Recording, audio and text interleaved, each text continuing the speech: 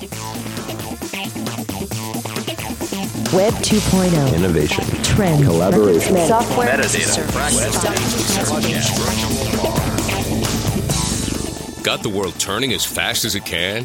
Hear how technology can help, legally speaking, with two of the top legal technology experts, authors, and lawyers, Dennis Kennedy and Tom Mighell. Welcome to the Kennedy Mighell Report here on the Legal Talk Network. And welcome to episode number 50 of the Kennedy Mighell Report, brought to you by our great sponsors, Clio and LexisNexis. I'm Dennis Kennedy in St. Louis. And I'm Tom Mighell in Dallas. In the last podcast, we discussed the social media tool LinkedIn. In this episode, we mark a bit of a milestone, our 50th episode, which gives us another chance to say thank you to the great Legal Talk Network team that really makes this podcast happen. Absolutely. And we have a really timely topic for this episode. Tom, you want to tell them what we'll be talking about?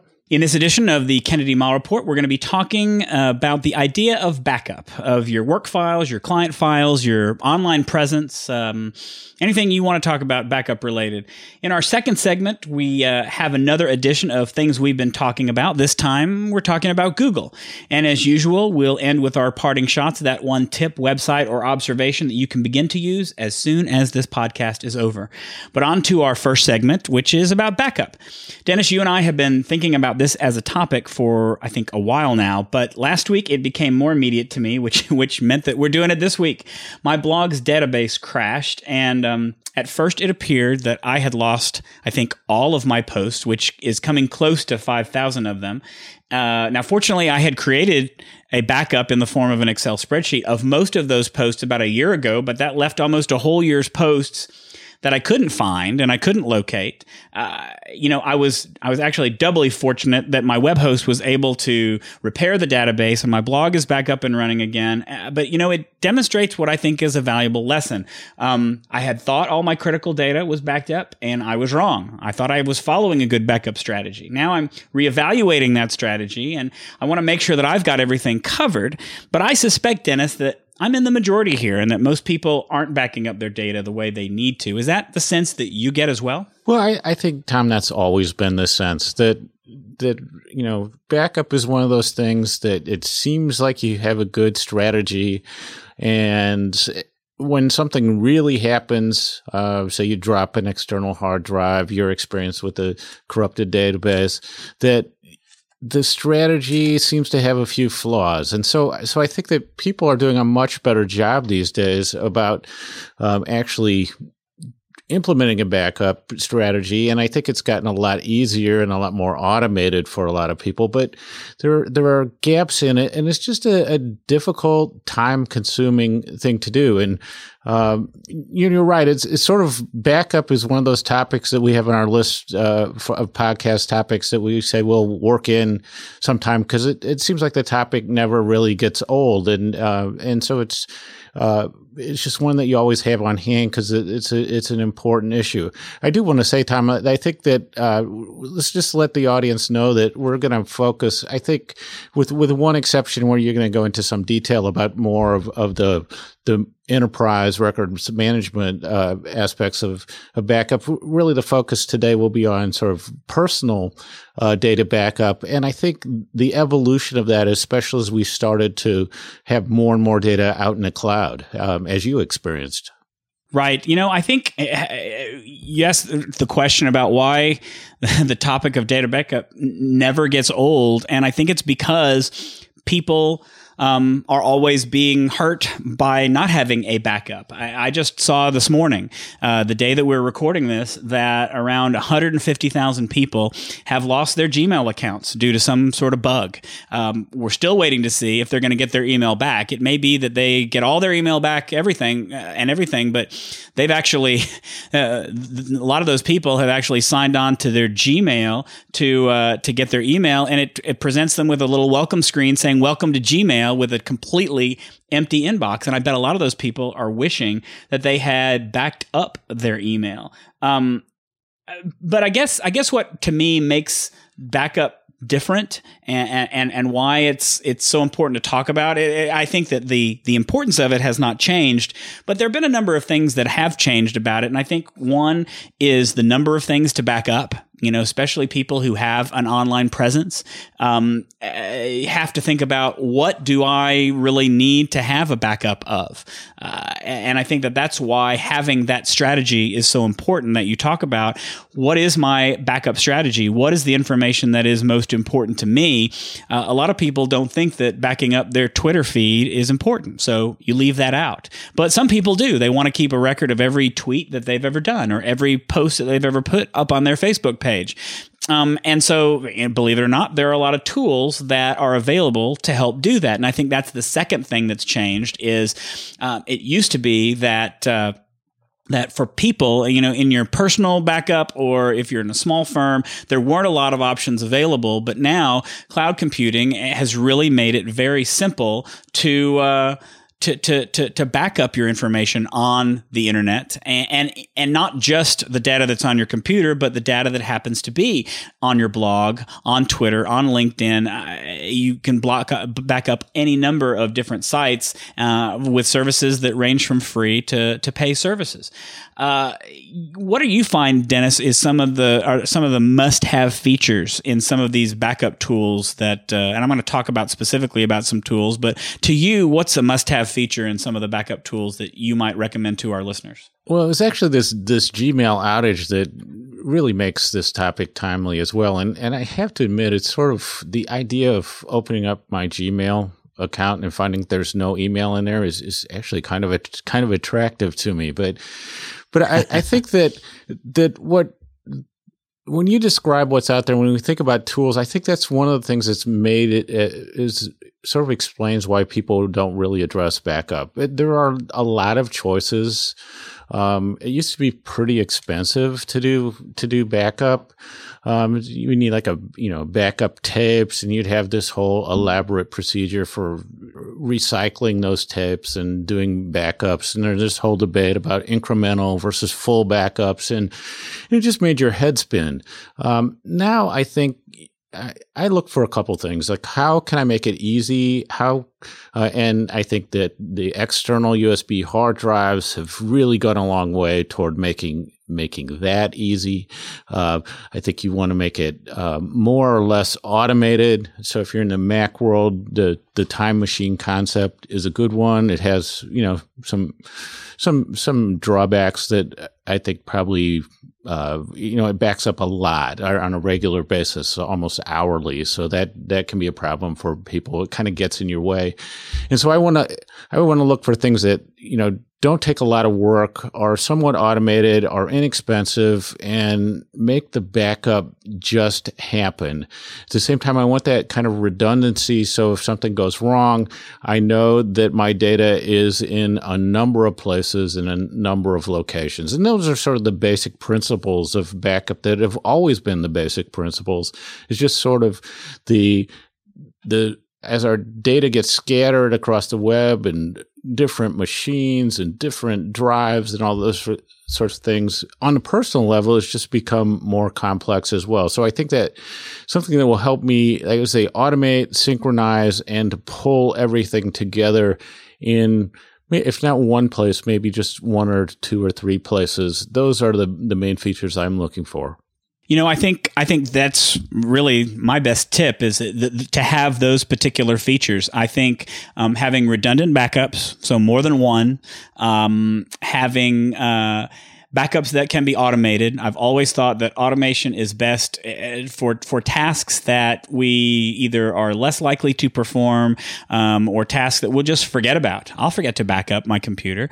And so having something that runs automatically is, I think, just a tremendous feature that a backup tool needs to have. I think that if you're thinking about redundancy, you need to think both of a hard drive. Many people back up to a hard drive that's attached to their computers, but if the house has a flood or a fire or it's robbed, that standalone hard drive is probably going to be the same victim that your computer is going to be. And that's why these online tools are so helpful. I think that my three favorite tools for me to recommend. I use Mozy for my home personal backup, and I think it's just tremendous. Despite the fact that they raised their price recently, their prices are going up, but I think that's a recognition that it's not cheap to store data online, although frankly I'll be paying about $100 a year to store what is about 70 gigs of data, and that's not bad. That's a good price for, I think it's not as cheap as it used to be, but I think that's a reasonable amount to pay for online backup.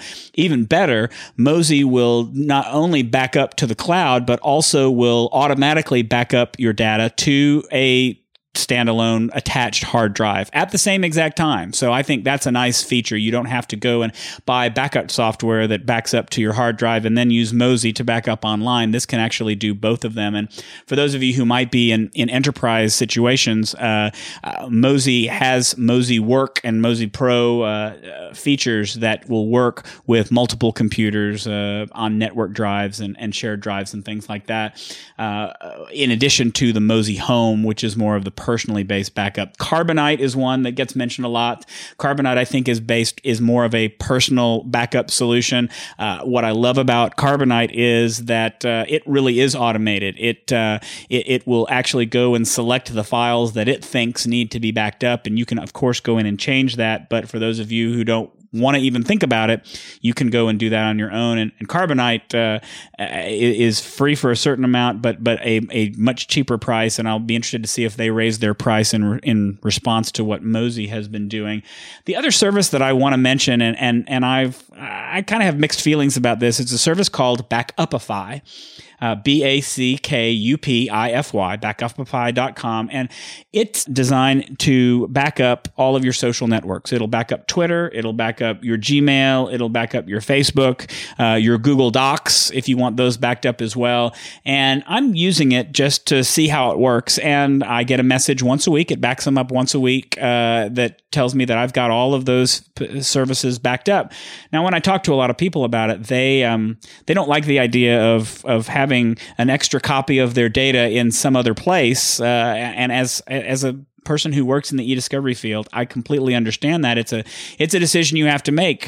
Part of your strategy, do you want to have copies of your Google Docs or your Gmail in another location? And you're going to need to go through those questions, the basic cloud computing questions of, how do you feel about their security? How do you feel about getting the data out if you need to? Are you able to restore the data if you happen to lose it? What happens if you don't pay them? Backupify is free, so there's no issue with that. But what if Backupify goes out of business? Are you satisfied that you can get to your data if that happens? You've got to satisfy yourself before you use these types of tools. Dennis, are you using any of these tools, or have you had the same issues that I've heard many people have with them? Well, I'm looking at Backupify. I think it makes a lot of sense. I do have some concern. A lot of these things, obviously, to back up these services for you, they need your username and password on all of these accounts. That makes me a little bit nervous, frankly.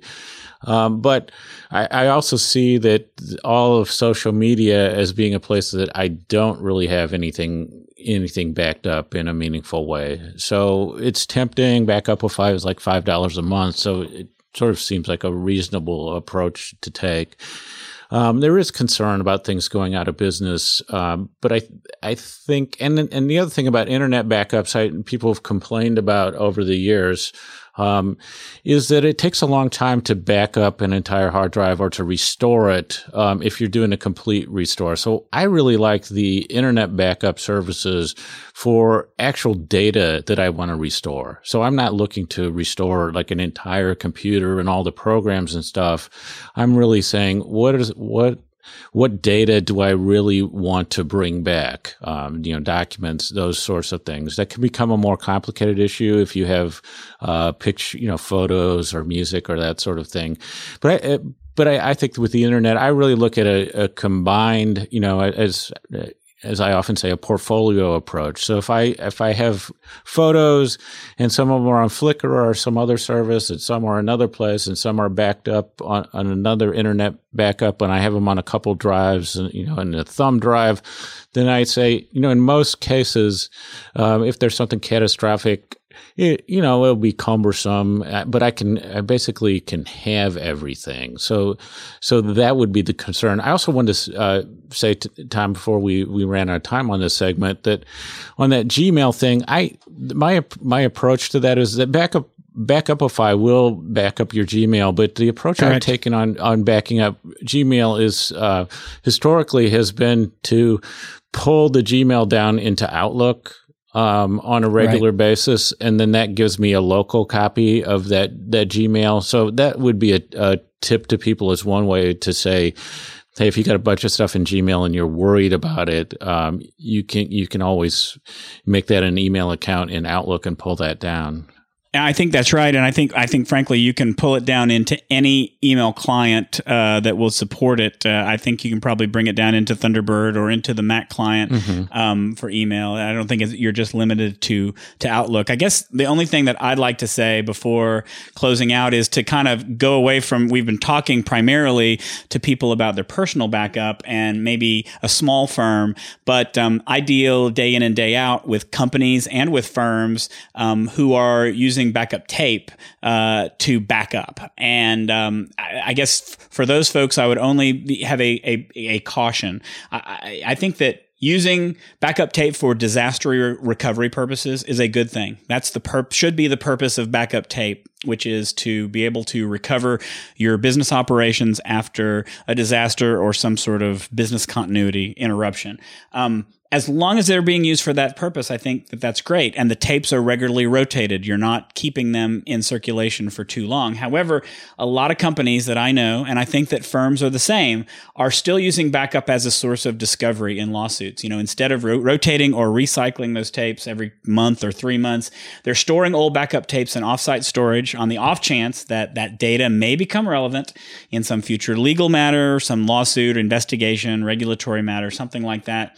And, in the past, restoring backup tapes has been a very expensive proposition. There are a lot of technologies now that make it easy to index and search what's on a backup tape, but then you still have to restore the backup tapes if you need to pull data off of them. And that's why I think that backup tapes are a very poor way to keep data for discovery from a records management standpoint. What I like to recommend to the folks that I work with, the companies, law firms, is look at archiving tools for your email, for your files. They're a great way to manage your data without backup. Archives are just going to hold one copy of an email or file. So if you send an email out to 10 people, the archive's only going to hold one copy of that email, but still show the 10 people who received it. It's a lot easier to search archives for relevant files. It's a better way to back up if you're going to use it for discovery. You can search it better. You can pull information down better. It's just a better strategy. So I guess my one tip for the larger firms are, if you're going to use backup tapes to back up, that's great. Use them primarily, I think, for disaster recovery purposes. Don't use them for discovery. There are better ways to discover that information, such as archiving. Dennis, as you take us out of this next segment, what are some tips you'd like to leave our audience with? Well, to me, it still seems like that backup. It really takes two huge data losses for people to get religion about backups. It seems like the first one, we go, oh, I should have done better. It's the second one where you really start to implement things. I think you just think of it as an evolving process. So I don't use myself as a model on backup, although I think I do a pretty good job these days, but I see it as an evolution. And the evolution is happening both in terms of the equipment that you can use, the software you can use, and all the different places your data is. I think if you focus on the data that you really are concerned about, that you need to have back quickly, that's going to help you kind of develop a good process. And then I think that really finding some kind of solid automated approach is probably the best thing that you can do these days. I think you're right, Tom, as you mentioned before, that if something happens at your location, having that internet backup is just going to be a lifesaver for most people. Yep, and on that we are agreed. So before we move on to our next segment, let's take a quick break with a few words from the Legal Talk Network and our sponsors, Clio and LexisNexis.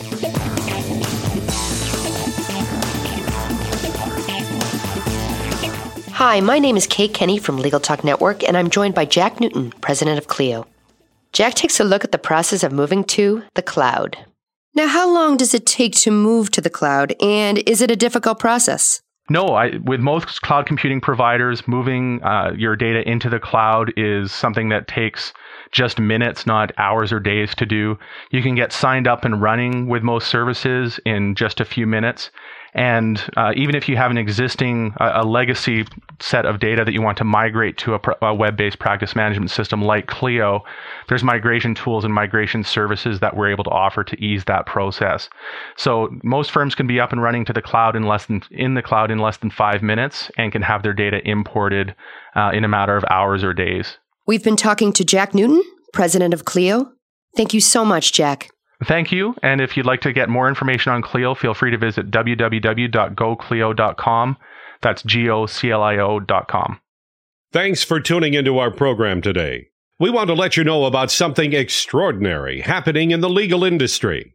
Right now, hundreds of independent attorneys just like yourself are working to bring a very special product to market.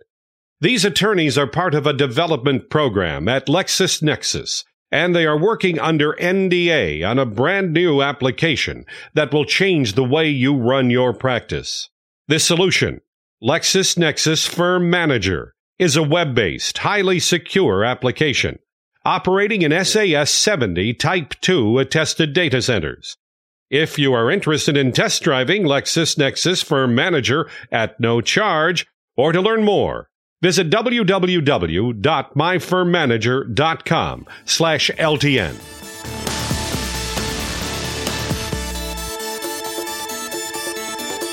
And welcome back to the Kennedy Mighell Report. I'm Tom Mighell. And I'm Dennis Kennedy. It's time for another Stuff Tom and Dennis have been talking about segment. I was complaining to Tom last week about how I thought that Google as a search engine was in decline because I couldn't find anything I wanted to find, even though I knew it was out there.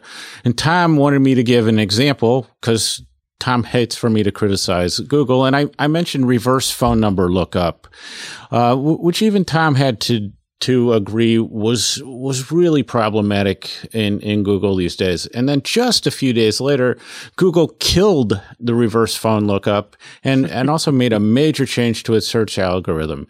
Is this an example of Tom's clout with Google or just more incentive for me to complain about Google things to Tom? Tom, how big are the changes at Google in the last week? Well, I'll say first that this is not an example of my clout because I happen to really like the reverse phone search. I know that people didn't like having their numbers listed in Google somewhere, but I like being able to look at a phone number as it came up in my caller ID and plug it into Google to see if I was going to answer that. And so I'm disappointed that it's gone. It was a very helpful tool. But, I think the algorithm changes are very big. To give a little bit of background, the reason that Google did this is to combat something that's called a content farm. A content farm is a company that sends a lot of content out in the web in order to generate ad revenue. And the pages that they generate have to have just enough content on them to satisfy search engines like Google, which is designed to analyze web pages and then send only those high quality content pages to the top. So if you do a search on Google and ask a question, for example, if I plugged into Google, what is a content farm? In the past, you may have seen a lot of links that are from sites that are designed to answer that question. And the answer is, one of the ones that I got typically was from a site called eHow. You may be familiar with eHow. You may see that in your Google results. That's generally considered to be a content farm. The answer that you get will be generally very brief and probably not very satisfying.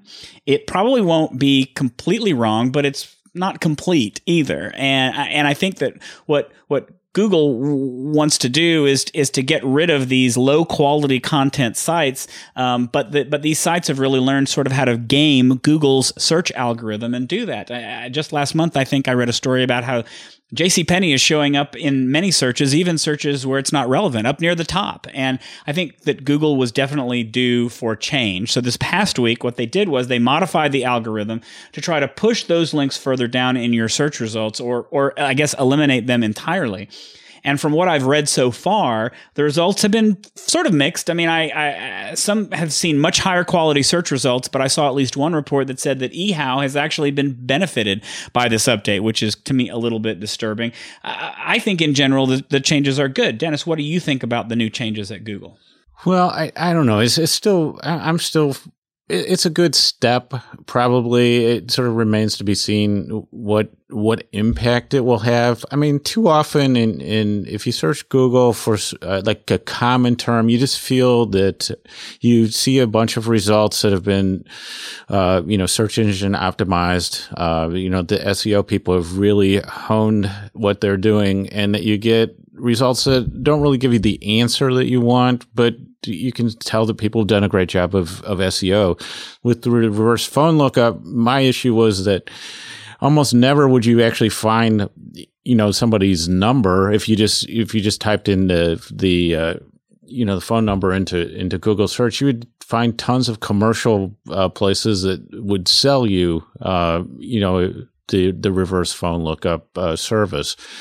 So it just seemed that Google had become sort of overly commercialized, and we were getting away from just using Google to find things. And so I was already starting to look into Bing and more specialty tools, especially search tools. So it just seems like that in some ways is somebody once told me it's going to be a matter of mathematics. That, once we're looking at trillions of pages, a general search tool can only do so much. And Google has done a great job, but it sort of seems like, I don't know, maybe we're approaching the end of an era or the end of innocence or something with Google.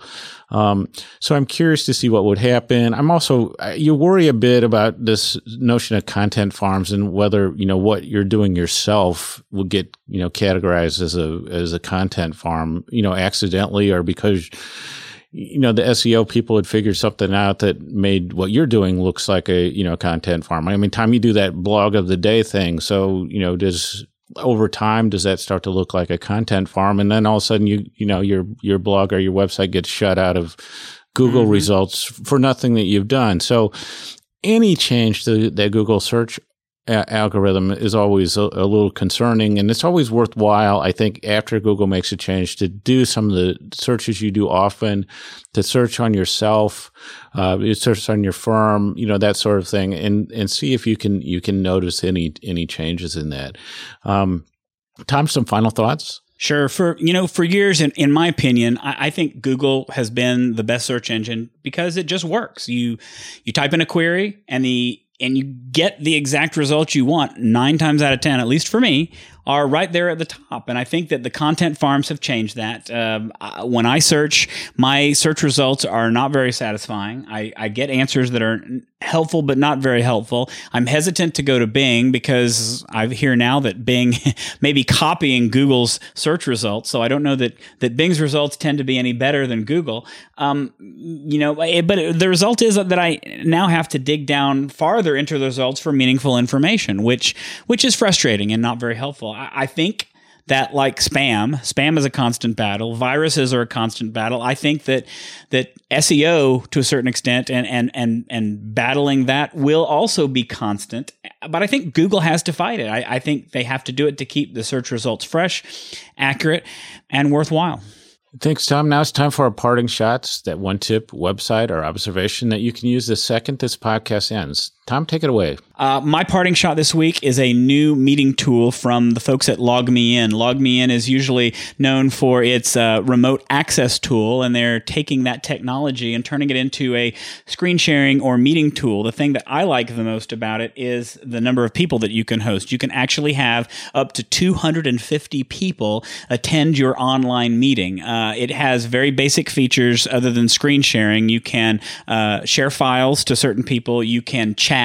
You can do other certain things. There are additional features, meeting schedulers, and other features available if you want to pay about, I think, $30 a month is how much the pro version is.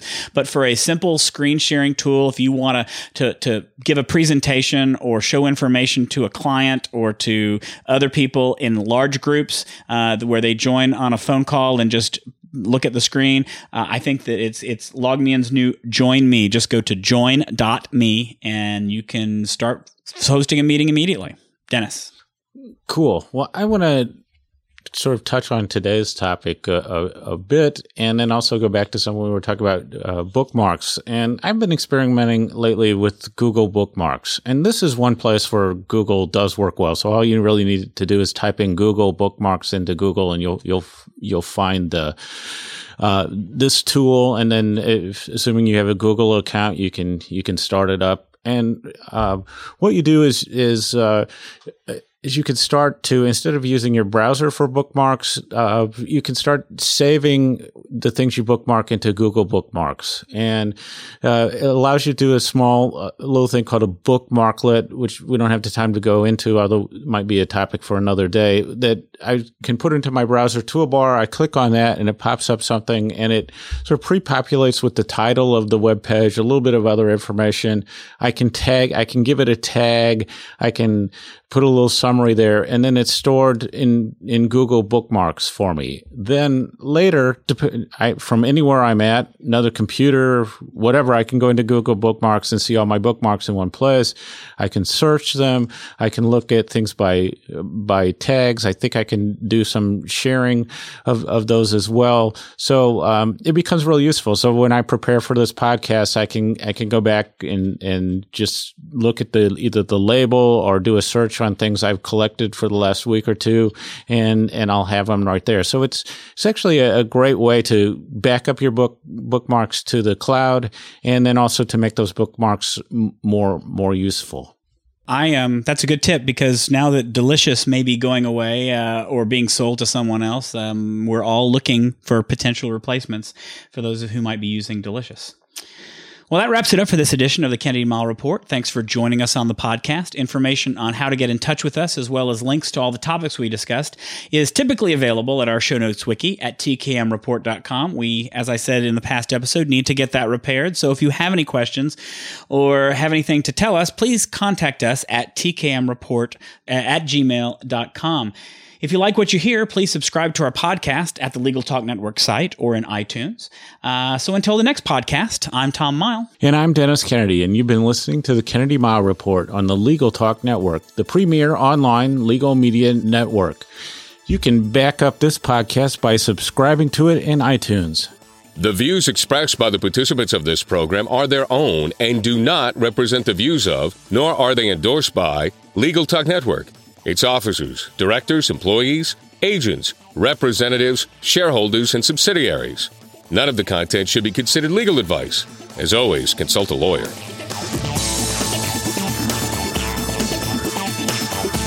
Thanks for listening to the Kennedy Mighell Report. Check out Dennis and Tom's book, The Lawyer's Guide to Collaboration Tools and Technologies, Smart Ways to Work Together, from ABA Books or Amazon. And join us every other week for another edition of the Kennedy Mighell Report, only on the Legal Talk Network.